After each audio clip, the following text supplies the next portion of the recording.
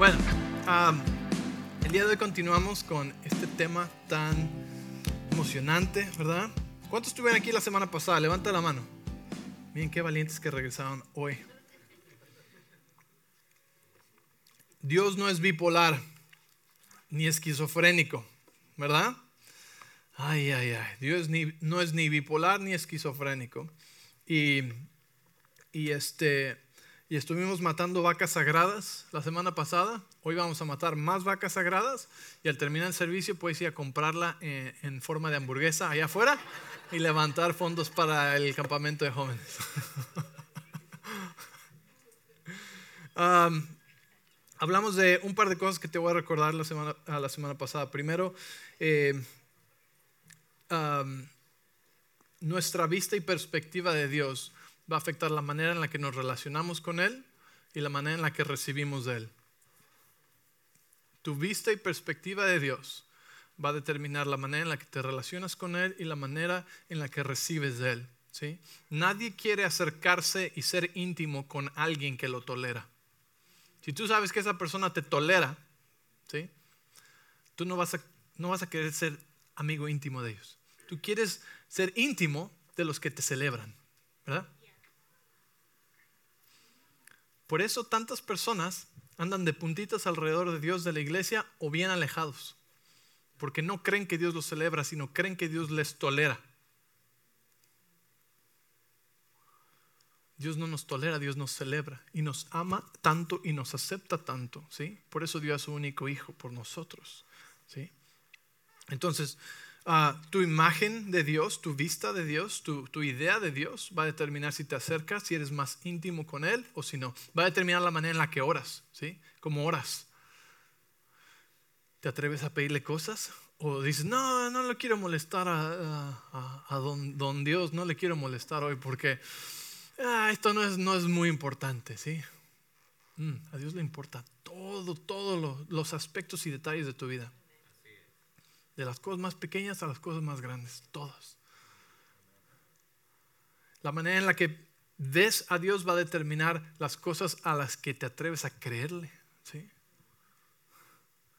No, yo tuve un pasado muy malo y pues ahora todavía ni estoy tan bien, así que yo creerle para cosas grandes y maravillosas, yo no le quiero molestar con eso. Seguro ni me lo va a dar aparte, ¿sí? Y la cosa es que tienes la razón, porque Dios se mueve por fe y no por necesidad, ¿te acuerdas? Dios se mueve por fe. Él no hace excepción de personas, solamente de fe. ¿Sí? Dice en Santiago que los que se acercan a Él tienen que tener fe, porque tienen que creer que Él existe, porque es invisible. Entonces nuestra fe le agrada a Dios, pero es a través de nuestra percepción y nuestra vista de Dios también que determina lo que recibimos de Él, porque determina lo que nos atrevemos a creer, ¿sí? Esa promesa es demasiado grande, esa tal vez a algunos se las puede dar, pero para mí no, porque la manera en la que ves a Dios determina las cosas que te atreves a creerle, ¿sí? Por tanto, determina también la manera en la que recibes de Él. Si tú piensas que Dios está ahí todo enojado y molesto a ver quién se equivoca primero para caerle un rayo o algo así, pues no te vas a atrever a acercarte a Él ni a pedirle nada porque no sabes qué momento Dios va a cambiar de humor y se va a enojar y la ira de Dios va a caer sobre ti. Nuestra idea de Dios nos puede llevar a idolatría. Porque el hecho que tú creas que Dios es así no cambia quién Él es. Él sigue siendo un Dios. Lo que tú terminas haciendo es idolatrando a un Dios que creaste en tu propia imagen. Tú creaste a un Dios en la imagen que tú pensaste porque te dijeron y les dijeron. ¿Se acuerdan cómo dijimos que pasaba de generación en generación? El estándar iba cambiando de acuerdo a las experiencias de las generaciones pasadas, ¿sí? Si no, tienen que volver a escuchar el mensaje de la semana pasada y van a saber lo que estoy hablando. Pero nuestra vista de Dios es muy importante. Determina nuestra relación con Él y lo que vamos a recibir de Él. Determina nuestro destino, ¿sí? Hablamos de que Dios es Padre y que es mejor Padre que nosotros, ¿verdad? Y si Dios es mejor Padre que nosotros y nosotros aún así queremos darle buenas cosas a nuestros hijos, ¿cuánto más nuestro Padre Celestial? Entonces es una imagen perfecta de un Padre perfecto. Quiero decirte algo, hasta los mejores padres en este lugar, a sus hijos, los que sean los mejores papás, se quedan muy cortos de lo bueno que es nuestro Padre Celestial. Por tanto, nuestros hijos, nuestra meta sí es ser muy buenos padres. ¿Cómo no? Yo le digo a mis hijos, estoy mejorando, ¿sí? La próxima semana vas a tener un mejor papá que hoy. Pero sigo siendo yo, ¿sí? ¿Y qué quiere decir? Que seguimos creciendo, pero aún mi trabajo principal como padre es introducir, acercar y facilitar que mis hijos tengan un encuentro con el Padre Celestial, que es el Padre perfecto, ¿sí? Es el único, ¿sí?, que va a ser un Padre perfecto. Para ti, tu Padre terrenal tal vez no fue perfecto, tal vez fue muy lejos de perfecto, tal vez te hirió, tal vez te dio una imagen muy equivocada de Dios, ¿sí? Por eso es que necesitas una relación personal con tu Padre Celestial, que es un Padre perfecto, para poder tener la idea de cómo es un Padre perfecto, ¿sí? Para poder recibir todo lo que el Padre se supone que debe darnos a nosotros: identidad, valor, propósito, destino. Todas esas cosas vienen de Él. Entonces, cómo nosotros reflejamos al Padre, ¿sí?, afecta a nuestros hijos. Por eso es que, como a veces no lo reflejamos perfectamente, siempre es necesario que ellos reciban el espíritu de adopción, que solamente viene de Él. Amén. Ok, entonces hablamos de Dios es Padre, es buen Padre, ¿sí? Y lo loco que es a veces acusar a Dios de las cosas que la gente lo acusa de hacer, ¿sí? Como nosotros nunca le haríamos esas cosas a nuestros hijos, ¿cómo vamos a acusar a Dios de que Él la hace a sus hijos? ¿Sí? Dios no trae calamidad, Dios no manda enfermedad, ¿sí? Es una idea errónea de quién Él es, porque en su naturaleza Dios es bueno y solo bueno. Después hablamos acerca de Jesús y vamos a hablar de eso un poco más el día de hoy también, como Jesús es teología perfecta, ¿verdad? Quiere decir que las preguntas de lo que no entiendes o del Antiguo Testamento son contestadas en la vida de Jesús, ¿sí? Jesús es teología perfecta. Todo lo que Jesús habló es lo que escuchó al Padre hablar, y todo lo que Jesús hizo es lo que vio al Padre hacer.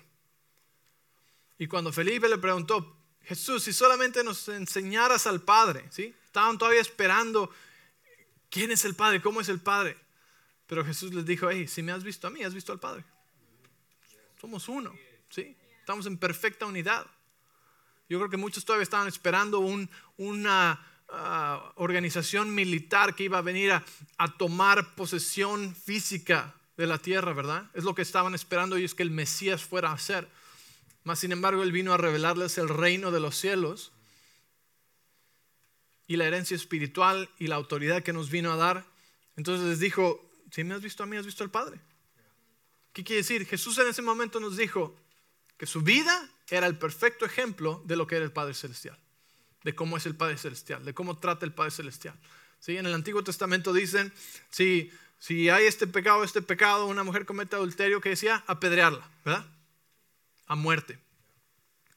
Mas sin embargo, a Jesús le traen una mujer que fue cachada en el mero acto del adulterio. La traen arrastrando casi sin ropa, se la ponen enfrente y dicen a Jesús: ¿qué hacemos? ¿Qué hizo Jesús? Estableció un nuevo estándar, un nuevo entendimiento, ¿sí?, de la verdadera naturaleza del Padre. ¿Y qué hizo? Que le dijo a la mujer: ve y no peques más. Entonces la gracia de Dios no fue para decirle: bueno, no te preocupes, ya llegué aquí, yo soy la gracia, así que vuelve a lo que estabas haciendo. No, ¿sí? Sino que le dijo: yo soy la persona de la gracia, Jesús encarnado es la gracia, ¿verdad? Y le dijo: ve y no peques más. Entonces la gracia la empoderó para vivir una vida justa. Y es lo que la gracia nos hace a nosotros, nos empodera para vivir una vida justa. La vida de Jesús. Jesús es la gracia y la verdad. En Él vino gracia y verdad, en Juan 1. ¿Sí?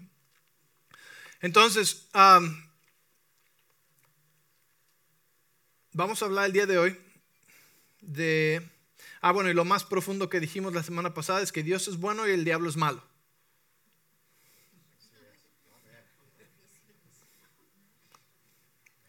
Dios es bueno, el diablo malo. Ok. Mira, digamos que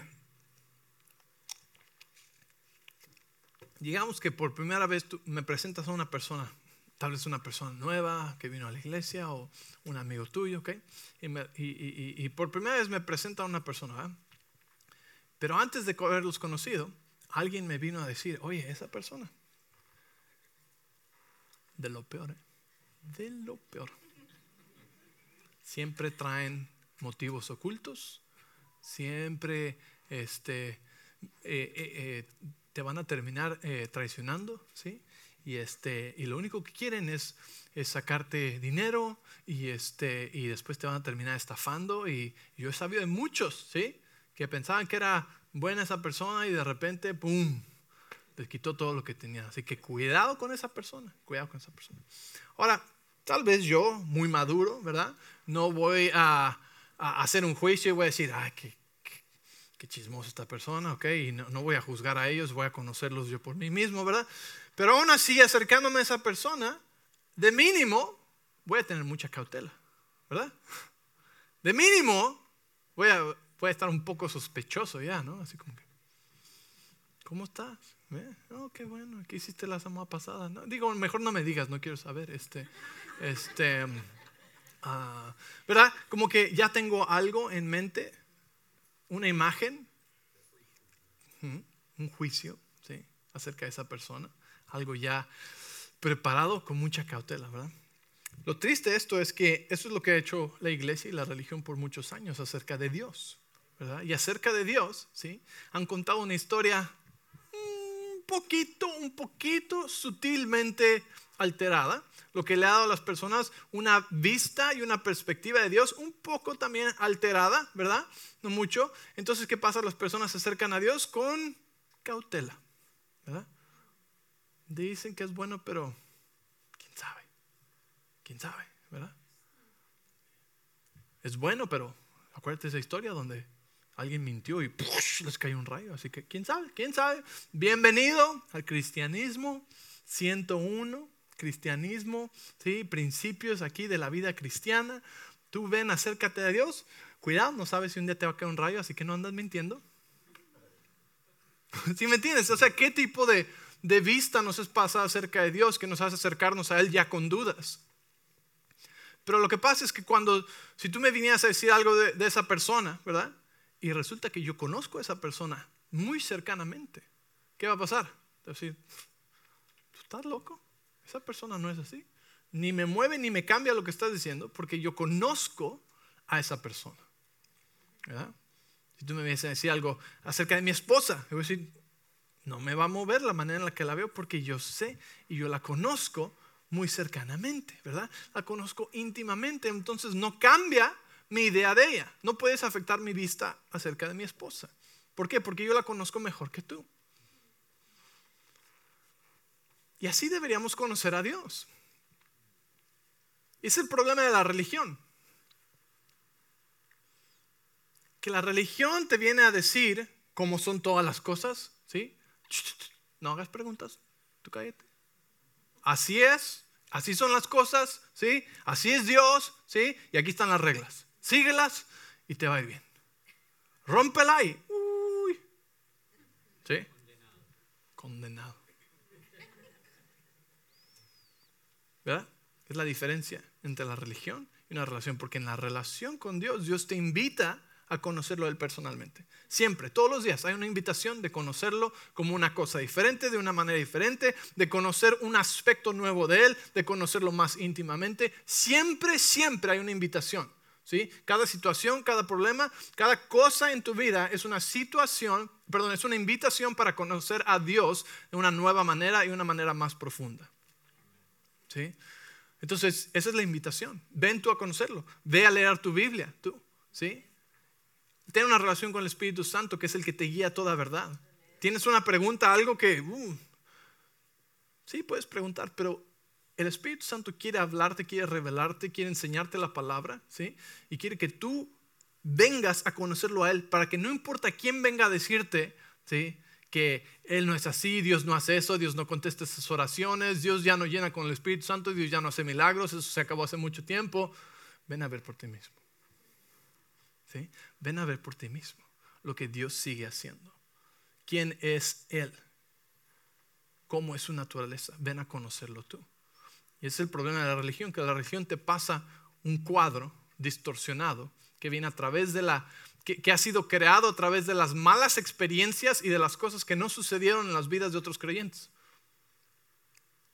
La mala doctrina es creada alrededor de cosas que no pasaron, cosas que no sucedieron, desilusiones en las vidas de personas. Y hacen conjeturas que dicen, por tanto, Dios no es siempre bueno. Por tanto, Dios no siempre quiere que todos sean bendecidos.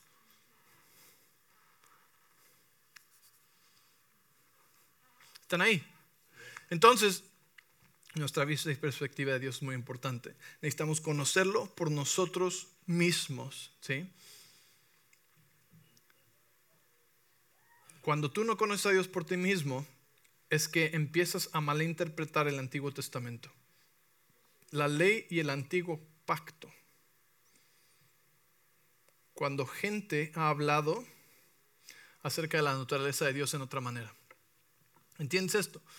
Si tú no tienes un cimiento fuerte, ¿sí? La piedra angular de la naturaleza de Dios, vas a malentender y malinterpretar el Antiguo Testamento, que es simplemente un punto de referencia para nosotros. Y va a afectar tu habilidad de relacionarte con Dios y de conocer a Dios. Y de recibir de Dios. Entonces, y como les dije la semana pasada, tú ni siquiera fuiste invitado al antiguo pacto. El antiguo pacto nunca fue diseñado para ti. A menos que eres judío de descendencia, pues tal vez a tus antepasados, ¿sí? Pero el antiguo pacto nunca fue para nosotros una opción. Solamente el nuevo pacto. Entonces, eso viene siendo un punto de referencia para nosotros, no una manera en la cual interpretamos la naturaleza de Dios. La naturaleza de Dios está claramente revelada en la persona de Jesucristo. ¿Ok? Ok, vamos a ir ven conmigo en Mateo capítulo 8, versículo 2. Tú puedes ir ahí, ¿ok? ¿Qué pasa ahí? Vamos a ver un poco de la vida de Jesús. Vino un leproso a Jesús y le dijo, si tú quieres, puedes sanarme y hacerme limpio. Y Jesús lo tocó y dijo, quiero, sé sano. ¿Verdad? Dijo, sí quiero. ¿Qué dijo? Sí quiero. Sí quiero. O sea, este cuate sabía que Dios podía, sabía que Jesús podía, ¿ok? Pero no sabía si quería. ¿Y sabes qué es el problema de muchos creyentes? Que saben que Dios es todopoderoso. ¿Tú crees que Dios puede? Claro que puede, pero no estás seguro si quiere. Y eso es como Santiago le llama una persona de doble ánimo que no va a recibir nada de Dios, porque no estás seguro. ¿Y qué es la fe? Por definición, es la certeza, la seguridad de lo que se espera, la convicción de lo que no se ve. ¿Verdad? ¿Entiendes? Entonces, esas cosas son muy importantes, ¿verdad? Entonces Jesús le dice, sí quiero. Sé sano, gracias. ¿Y sabes qué? Jesús te dice a ti, sí quiero. Sí quiero. Así que ¿es la voluntad de Dios sanar? Sí, siempre. Pero, dice alguien, oigo sus pensamientos. Pero a mí no me sanó, o a mí no me ha sanado. ¿Te acuerdas lo que dijimos la semana pasada? Puede haber miles de razones por las que algo no sucede, por las que un avión se estrella, pero nunca es la gravedad.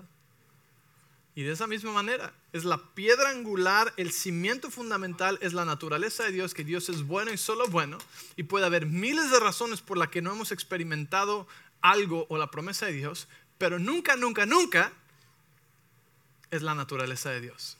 Nunca, nunca, nunca es la bondad de Dios la que está en duda. ¿Me entiendes? Es la única cosa que no puede ser, que no cambia, ¿sí? Que es siempre firme. Es la bondad de Dios. Imagínate, hizo Él ya todo lo posible para hacérnoslo saber. ¿Cómo sé? porque llegó al grado de darnos a su único hijo. No va a ser nada más para probarte a ti que es bueno. Ya hizo todo. Oh, bueno, es que amor y ser bueno es diferente. En términos humanos, te amo, pero aún así, ¿verdad? Pero Dios no es así, Dios no es humano. El amor de Dios es su bondad también. Si me ama, también es bueno. ¿Están conmigo? Y en verdad a muchos se les ha vendido la idea de un Dios esquizofrénico. Sí nos ama, pero también nos da duro. No.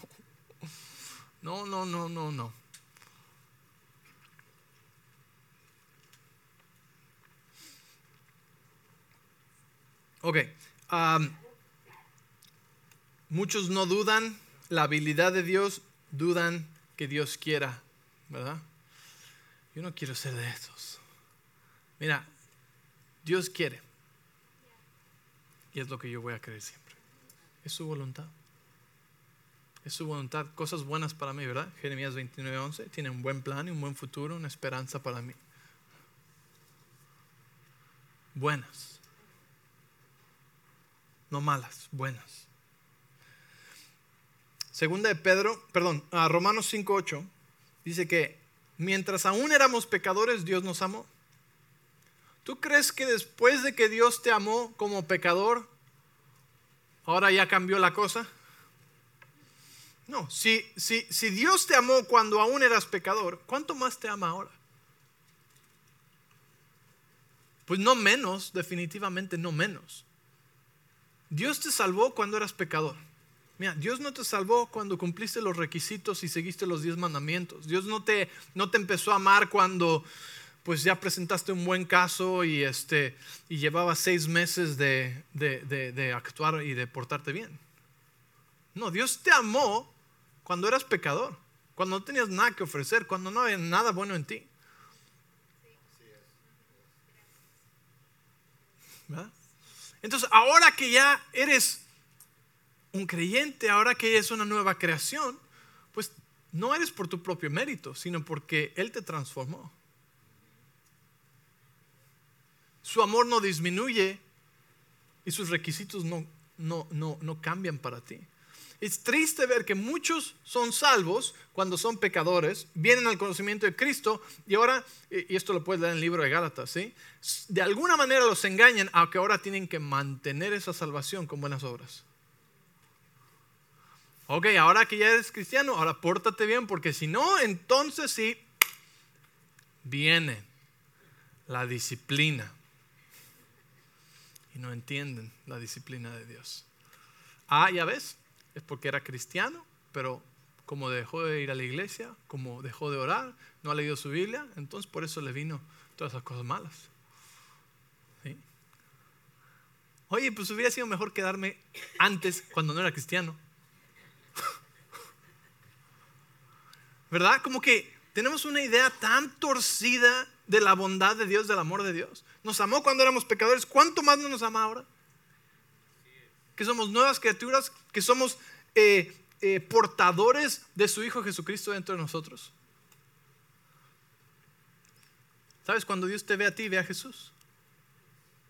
No porque no te pueda ver a ti, sino porque ve a Jesús que está dentro de ti también. Ok. Entonces, ¿qué nos hace pensar, ¿sí?, que la bondad de Dios depende de nuestras buenas obras? Tú no hiciste ninguna buena obra para ganarte tu salvación. Y aunque hubieras tratado, no hubiera sido suficiente. ¿Verdad? Entonces, ¿qué nos hace pensar que ahora con buenas obras nos vamos a mantener su amor por nosotros, o la bondad de Dios depende de nuestras buenas obras? Pues no, tampoco. Segunda de Pedro 3:9 dice que Dios no quiere que ninguno perezca, ¿verdad? Que no es su voluntad que ninguno se pierda.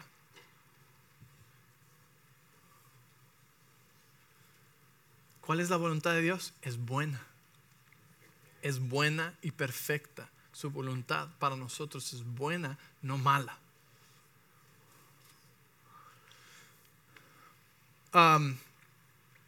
necesitamos aprender a meditar en todas las cosas buenas y en todos los buenos testimonios de las cosas que sí ha hecho,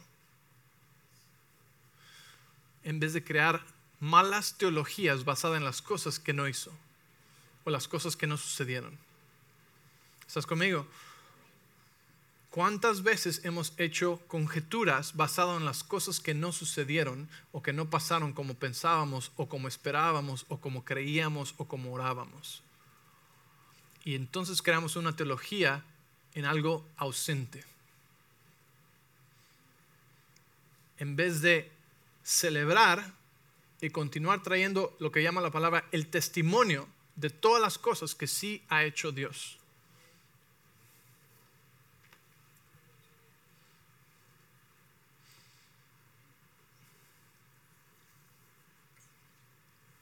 Mucha mala teología comienza con esas cosas. ¿Cuántos recuerdan la historia del estanque de Bethesda? Ok, el estanque de Bethesda era un estanque, este es en el tiempo de Jesús, ok, y era como no un laguito, un estanque, un charco, ¿sí? Pero bajaba un ángel y cuando sacudía el agua, el primero que llegara al agua era sano, ¿sí? Entonces mucha gente se congregaba alrededor de este fenómeno sobrenatural, ¿sí?, del cielo que estaba pasando ahí. La Biblia no nos da muchos detalles acerca de cómo, por qué, ni nada así, ¿verdad? Pero lo que nos dice es que un día Jesús iba por ahí y vino al estanque de Bethesda. Se calcula que había como unas 1,000 personas congregadas alrededor de esto ahí. Ciegos, cojos, mancos, gente enferma que esperaban a que bajara el ángel, sacudía el agua y a correr, ¿verdad? A tocar el agua y a ver quién recibió un milagro. Pero dice la palabra que Jesús vino, ¿sí?, y que sanó a una persona ahí. Él sanó. Todos estaban ahí congregados alrededor del estanque de Bethesda, pero Jesús vino, ¿sí?, y sanó a uno. ¿Cuántas malas teologías hoy en día serían creadas alrededor de los 999 que había ahí que no sanó Jesús? Seguro no. Y empezarían a decir, ¿verdad? Es que aquel es por esto, y aquel es por esto, y aquel es por esto, y todo esto, y seguramente fue por esto que sí sanó y por eso que no sanó. Y así es como es la gente, y la religión empieza a hacer reglas de las cosas que no pasaron, porque están tratando de entender por qué no pasó esto, por qué no pasó aquello, por qué solo uno, ¿verdad? Ahora tenemos unas generaciones hoy en día que son muy justas, que quieren todo parejo, para todos igual, ¿sí? No importa nada, que a todos les toque igual, lo mismo. No es justo, no es justo, no es justo, no es justo, no es justo. Y Jesús viene y sana a uno. O sea, ¿por qué uno? No sé, pero es la pregunta equivocada. La respuesta correcta es: gracias, Dios, por el uno que sanaste, ¿sí? Porque si podemos aprender a celebrar las cosas que sí hizo, a recordar los testimonios de las cosas que sí ha hecho en nuestra vida, y las personas que sí han sanado, y las personas que sí, entonces ¿qué podemos hacer? Podemos ver más de eso, ¿sí? En vez de quejarnos de lo que no vimos, ¿sí? No entiendo eso, ¿sí? Y ahorita vamos a llegar a esa parte. Pero es importante que aprendamos a celebrar lo que sí hizo Dios, lo que sí nos ha dado, lo que sí hemos visto, cómo sí nos ha bendecido, hasta dónde nos ha traído, ¿sí? Y aprender a desarrollar un corazón de agradecimiento y de adoración a causa de las cosas que ya sucedieron, que sí hemos visto suceder en nuestra vida, y las promesas de las cosas que nos ha prometido, ¿sí? En vez de hacer teologías y conjeturas acerca de la naturaleza de Dios basado en las cosas que aún no hemos visto. Qué orgulloso es eso, ¿sí?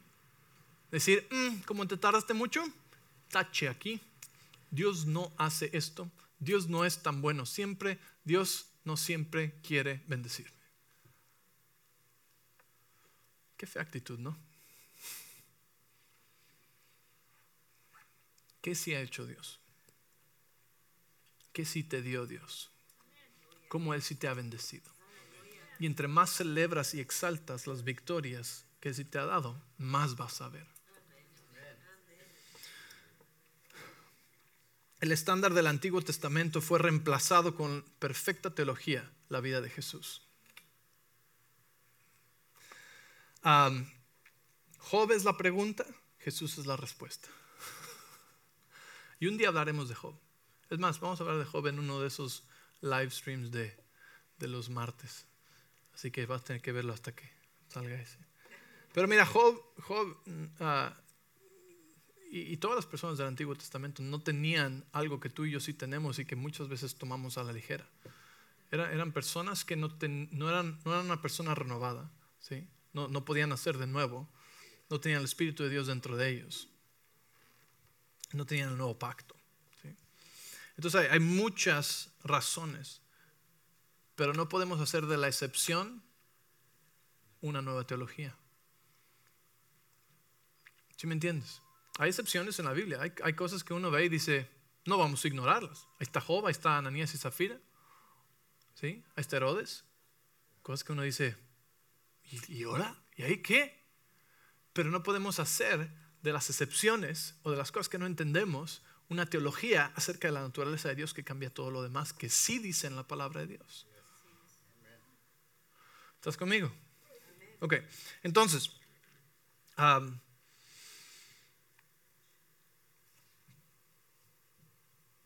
en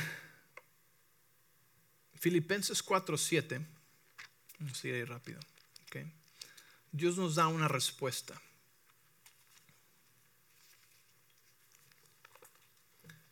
Filipenses capítulo 4, versículo 7. Dios nos da una respuesta. Y te voy a decir cuál es esto.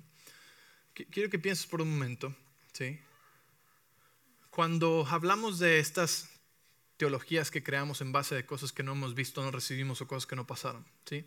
¿Qué es lo que las personas están buscando cuando están buscando una respuesta? Porque déjame decirte algo, Dios no le espantan tus preguntas, ni le ofenden tus preguntas, ¿sí?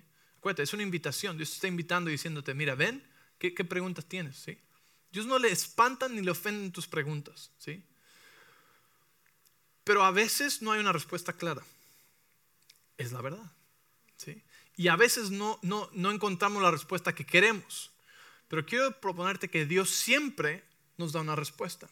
Porque lo que uno está buscando cuando tiene una pregunta acerca de algo, por qué algo pasó, por qué algo no sucedió, por qué no vino esto, ¿sí? Lo que uno está buscando es paz para su mente y paz para su corazón, ¿verdad?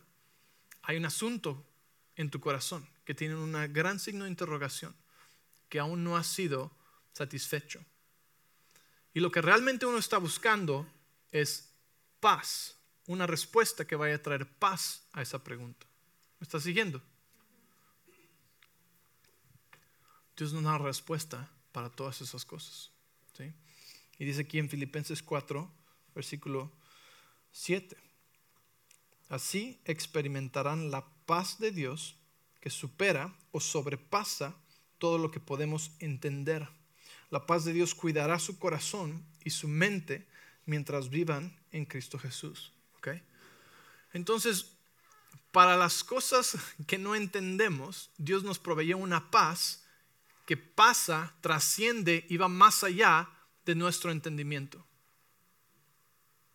para satisfacer las cosas, las preguntas o los misterios que aún no nos ha sido dada una respuesta clara. Hay cosas que no vamos a saber hasta que lleguemos al cielo. Dios es un Dios infinito, ¿sí? Y no estoy diciendo que todo sea un misterio, no me malentiendas, ¿sí? Pero lo que estoy diciendo es que es arrogante el pensar que necesitamos saber exactamente por qué pasó todo. Y yo creo que la misericordia de Dios nos dice, hay cosas que ni tu mente humana, ni tu cuerpo humano, no estás capacitado o equipado para entender, ¿sí? Pero lo que sí tengo es siempre la respuesta a lo que estás buscando, aunque la respuesta sea paz, ¿sí? Porque eso es lo que últimamente estamos buscando con una explicación. Es poner descanso a algo en nuestra vida que no entendemos, ¿verdad? Y aquí nos dice, cuando tú vienes a Él, tú le presentas preocupaciones, le presentas tu problema, le presentas, que dice, cualquier cosa por la que estés preocupado, dicen, no os preocupes por nada, en cambio oren por todo, díganle a Dios lo que necesitan y denle gracias por todo lo que Él sí ha hecho.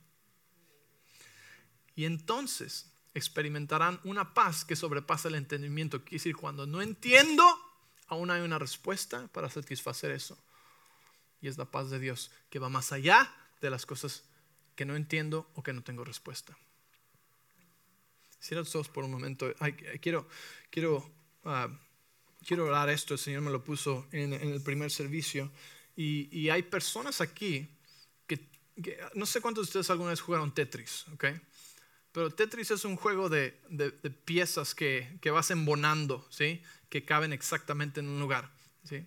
Y el Señor me dio esta visión en el primer servicio, que hay muchos de ustedes, muchas personas que tienen un hueco, ¿sí? Sin respuesta, que te ha robado la paz, ¿sí? Que aún sigues buscando paz para esto en tu mente y en tu corazón. Cosas que no has entendido, que no sabes por qué pasaron, por qué no pasaron. Desilusiones con Dios, si le podemos llamar así. Desilusiones con Dios, ¿sí? Y te falta una pieza que embona ahí perfectamente, que no has sabido, que no sabes, que no has escuchado. Y esa pieza está aquí. Es una paz que va más allá de tu entendimiento.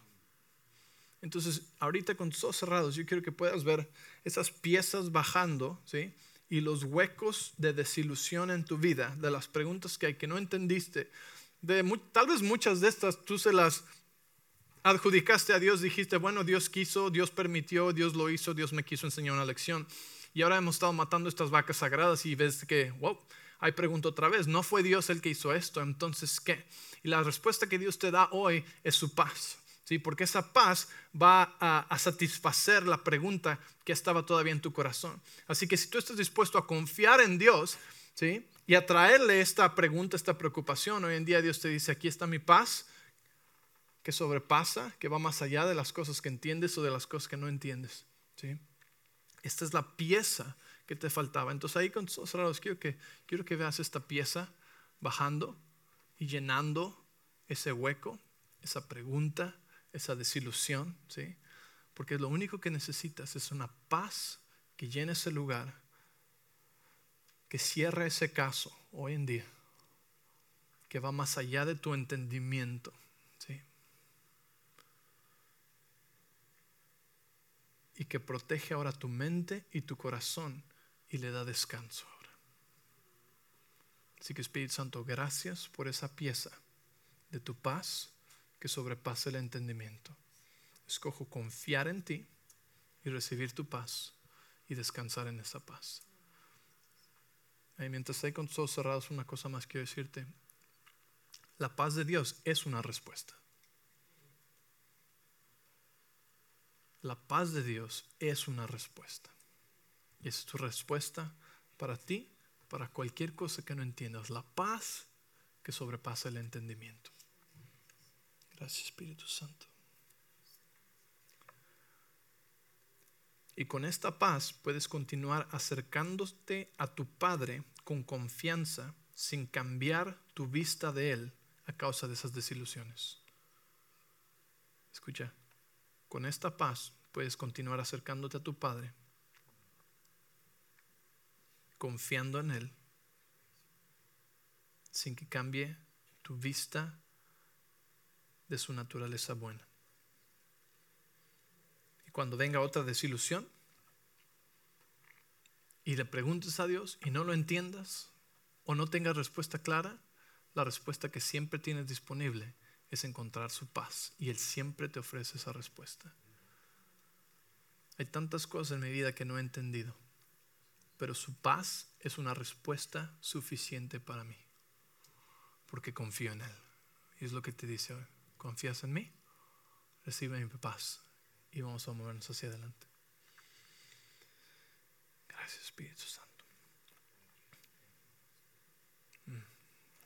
Si recibes eso, puedes voltear aquí arriba. Ok, ¿alguien le ayudó eso?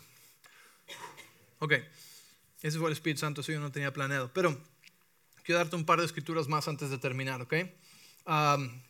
Un par de ejemplos de Antiguo Testamento y Nuevo Testamento, ok. En Segunda de Reyes, capítulo 1, Elías, el profeta Elías, un poderosísimo profeta, ¿verdad? Llama fuego del cielo sobre estos 50 soldados. O sea, qué espectáculo. Venían en contra de él, así venían estos soldados, ¿verdad? Y Elías llama a fuego del cielo y adiós, soldados. Eso sí pasaron de soldados a cenizas en un instante. ¿Qué crees? 3 veces lo hizo. 3 veces. Y tanto tú como yo volteamos y decimos, wow, qué poder, qué tremendo. Órale, cualquier enemigo, así viene. Más sin embargo, es una mala representación de la naturaleza de Dios. No es una representación directa de la voluntad de Dios, ¿sí? Nunca fue acertada a representar a Dios. ¿Cómo sabemos esto? Lucas 9:54. ¿Sabes qué pasó en Lucas 9:54? Santiago y Juan quieren hacer el mismo truco. Unas personas, son los discípulos de Jesús, ¿verdad? Y vienen estas personas y que no los recibieron, les hicieron el feo, no los recibieron. Entonces regresan Santiago y Juan y le dicen, Jesús, ¿quieres que hagamos lo mismo que hizo Elías? ¿Llamamos fuego del cielo para que caiga y los consuma? ¿Por qué no? Está en la Biblia, está en el Antiguo Testamento. El profeta Elías lo hizo. Así que, pues no está mal en pensar eso, ¿verdad? Excepto que Jesús vino a restablecer un estándar nuevo y a darles una imagen acertada de la naturaleza de Dios, ¿sí? Y los reprende y les dice, no, están locos, ¿cómo creen? ¿Sí? No, porque Jesús vino a salvar, a buscar y a salvar lo que se había perdido. Jesús vino a restaurar, Jesús vino a mostrarnos el corazón del Padre, a darnos el nuevo pacto. Y entonces dice, hey, están equivocados. No, y los reprende, ¿verdad? ¿Qué nos dice? No todo lo que leemos exactamente en el Antiguo Testamento es una representación acertada de la naturaleza o la voluntad de Dios. Entonces, aquí está la cosa. Si está en la vida de Jesús, está bien. Si no está en la vida de Jesús, entonces no está bien. No es nuestro ejemplo. Jesús es nuestro ejemplo. Así que si no está en su vida, entonces no es mi buen ejemplo. ¿Están ahí? Yo sé que el truco del fuego es muy tentador, ¿verdad? Qué padre, se ve muy bien. Pero Él vino a salvar vidas, ¿sí? La cosa cambió cuando Jesús vino.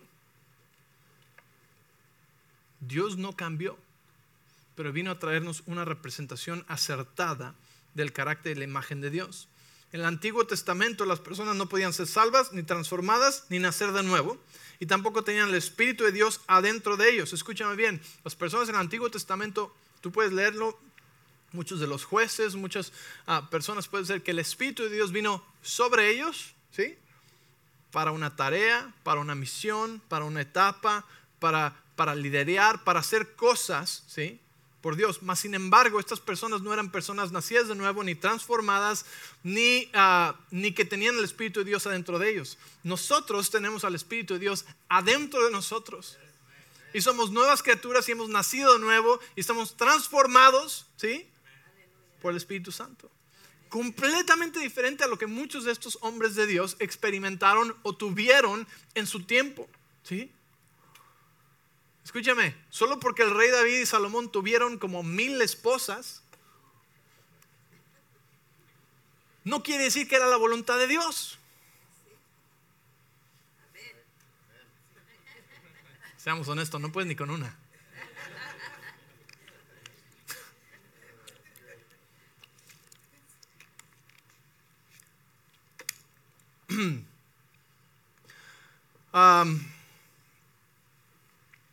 El pecado, ¿sí?, tiene la necesidad de ser juzgado. La ley nos fue dada para mostrarnos nuestro pecado y nuestra necesidad por un Salvador, por un Redentor, ¿sí? Escúchame bien, la ley, los 10 mandamientos, la ley de Moisés, jamás fue presentada para ayudarnos a dejar de pecar. Nadie puede guardar la ley completa. Nadie. Es imposible. Es un estándar muy alto, muy difícil, nadie puede, ¿sí? Pero la ley fue introducida porque antes, escúchame, la palabra dice en, ¿dónde estamos aquí?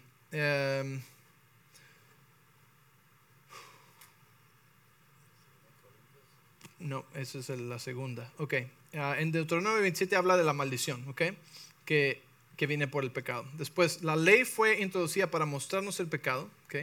En Santiago 2:10 dice que si tú guardas toda la ley, pero te falla una, eres culpable de toda la ley. O sea que si tú vas bien, 400 y tantos mandamientos, ahí le llevas todo bien, y te falla uno, es culpable de toda la ley. O sea que es un estándar imposible, es algo imposible de hacer, de lograr, ¿sí? La Biblia nos dice que la fuerza del pecado está en la ley, ¿sí? Entonces el propósito de la ley no era ayudarte a no pecar. En 1 Corintios 15:56 dice, el pecado, ¿sí?, es el aguijón que resulta en la muerte, y la ley le da al pecado su poder. Lo mismo en Romanos 7:5, ¿sí? Pero lo que quiero que sepas es que la Biblia nos dice que antes de la ley Dios no estaba imputando el pecado sobre las personas. ¿Qué quiere decir esto? Dios no se los estaba contando. Dios no le estaba contando su pecado antes de la ley. A Abraham no se le contó su pecado. ¿Por qué? Porque tú no puedes romper una ley cuando no hay ley. Si la banca dice, si la banca está pintada, fresquecitamente pintada, ¿ok? Pero no hay letrero y tú la tocas, no rompiste ninguna ley. Pero si hay un letrero que dice no tocar pintura fresca y la tocas, entonces rompiste una ley. ¿Por qué? Y es lo que la Biblia nos está explicando. Dice, cuando no había ley, ¿sí?, a nadie se le imputaba de pecado porque la ley, ¿sí?, trajo la transgresión. Cuando no había ley, pues es como cuando dices no hay letrero, no rompí ninguna ley de tráfico, no había letrero, ¿sí? Pero cuando hay, entonces hubo un periodo donde se les imputó pecado, ¿sí?, después de la ley de Moisés. Y después de Jesús, ¿sí?, cuando Jesús vino, la Biblia nos dice que ya no nos es contado el pecado a nosotros, ya no nos es imputado el pecado a nuestra cuenta, ya no. ¿Por qué? Porque todo el pecado de la humanidad fue juzgado ¿sobre quién? Sobre Jesús en la cruz del Calvario.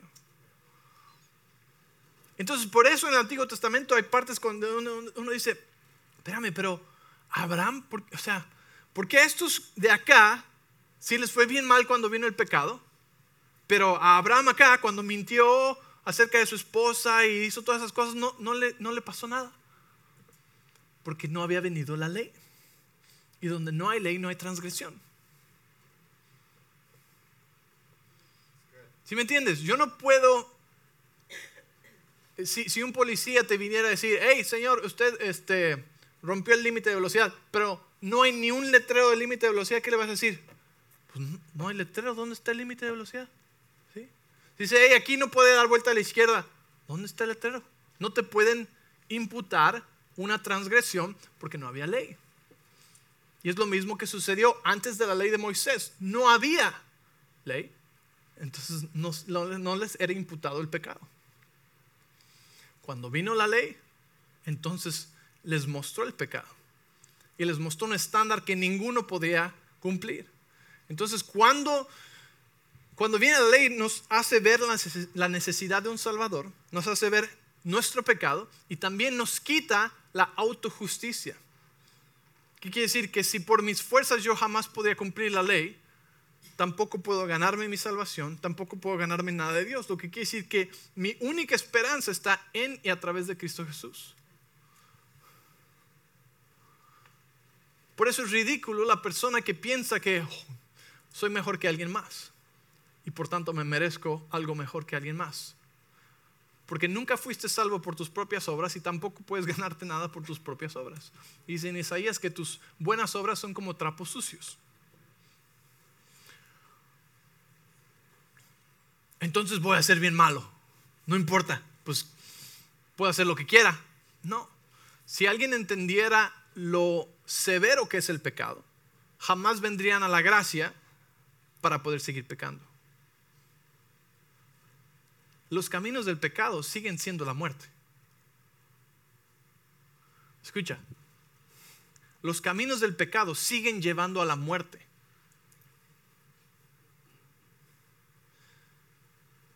Yo sé que estás ya más confuso, tal vez dices, okay. Pero entonces, ¿qué hizo Jesús? ¿Sí? Cuando Jesús vino, Él llevó el juicio y el castigo del pecado, para que tú y yo no tuviéramos que llevar el juicio y el castigo del pecado. Dios no está castigándonos por pecado. Cuando tú pecas, es problema para ti, no para Dios. Cuando tú pecas, tú estás trayéndote problemas a ti mismo. Pero no es problema para Dios. Dios no te va a castigar por tu pecado porque ya castigó a Jesús por tu pecado. Y si te castigara a ti por tu pecado, Dios es injusto porque estaría castigando la misma transgresión 2 veces. Y Dios no es injusto.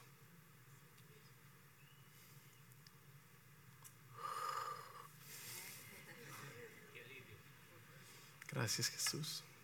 ¿Sí me entiendes?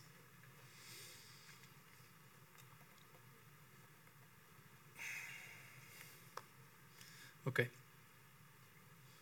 Es Romanos 5:13 que nos dice que Dios no estaba imputando el pecado antes de la ley, ¿sí? Y en 2 Corintios 5:19, donde nos dice que ya no nos es imputado el pecado a nosotros, porque vino Jesús por ese pecado, ¿ok? Entonces solo fue un periodo de tiempo cuando la ley vino. Entonces nadie que ve la severidad del pecado iría a la gracia para poder seguir pecando.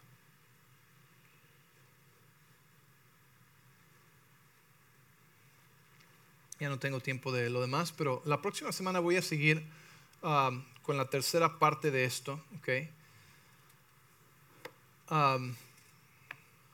Yo sé que estamos matando muchas vacas sagradas, pero es bueno, porque cuando tienes la vista y perspectiva correcta de Dios, ¿sí?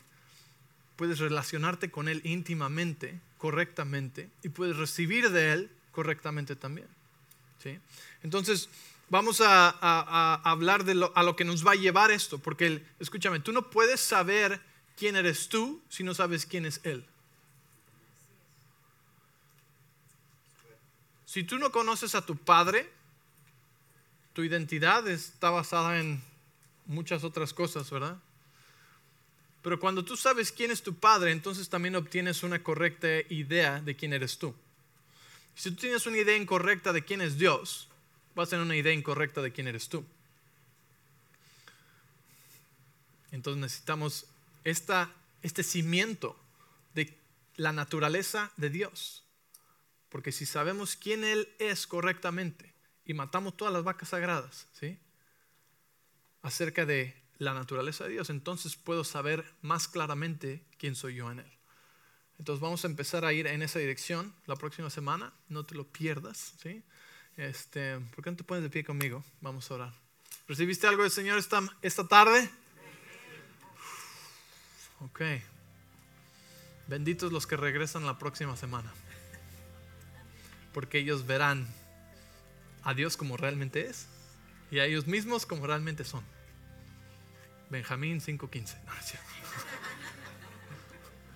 Es broma, no se me ponga. Padre, gracias por tu palabra, gracias por revelarnos quién eres tú, Señor. Gracias por matar las ideas distorsionadas que teníamos de tu naturaleza. Señor, te amamos, te glorificamos. Gracias porque podemos saber con confianza que tú eres un Dios bueno. Y cuando vemos calamidad y cosas desilusionantes en nuestra vida, Señor, podemos saber con confianza que tú no fuiste el autor de esas cosas. Y nos permite continuar viniendo a ti con confianza. Con confianza que tú eres por nosotros y no en nuestra contra, Señor. Con confianza que podemos venir a un lugar seguro con nuestro Padre Celestial, nuestro Abba Padre, nuestro Pa. Gracias. Gracias. Gracias, Señor. Siento que algunos ahorita están recibiendo esta cierta invitación renovada a venir al trono de papá, que antes no te atrevías, o que antes te mantenías a distancia porque pensabas que Él te había hecho algunas cosas medio chuecas, ¿sí? Pero hoy te revela en tu corazón que Él no fue, Y sabes, cuando eso es restaurado, te acercas a Él íntimamente otra vez. Quiere que confíes en Él. Que confíes en Él. Te amamos, Señor. Gracias por tu bondad, tu misericordia, Señor, que son para siempre y para siempre. En el nombre de Jesús. Voy a pedir al equipo de oración que pase aquí al frente. Si tú necesitas oración por algo el día de hoy, acércate aquí, déjanos orar por ti. Si tú nunca has recibido a Jesús en tu corazón, queremos orar contigo. Te recuerdo que allá afuera están las mesas para que cheques los departamentos en los que quieres involucrarte, donde quieres servir.